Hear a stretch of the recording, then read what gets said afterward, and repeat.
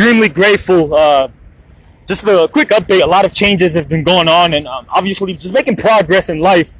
And when I say making progress, that does not mean I have not made stupid choices in that process.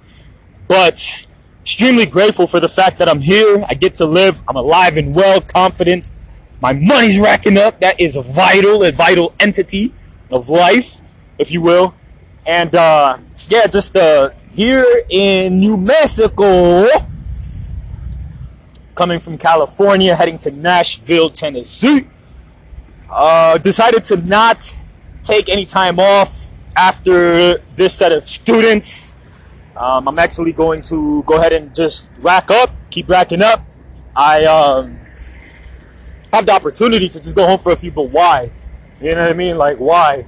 Just keep fucking racking up. And I was looking for a few places to stay. I came across a couple of good ones, but one of them, I'm willing to say emergency and go home for X amount of days with students.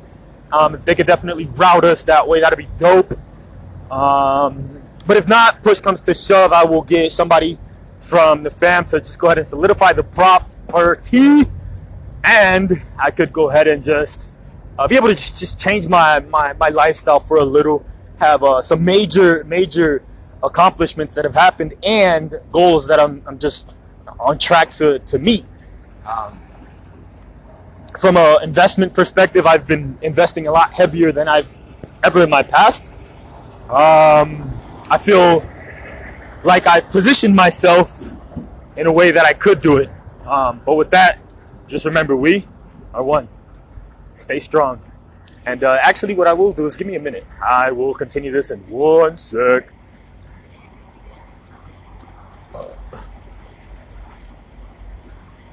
What? Okay, I got keys. We're good. Thank you. So, sigue pa'lante cada día, cabrón. Y yeah, I'm just excited. I'm excited that I get the opportunity to breathe. I'm super happy I'm single. That's one fucking thing. You can hear it in my voice.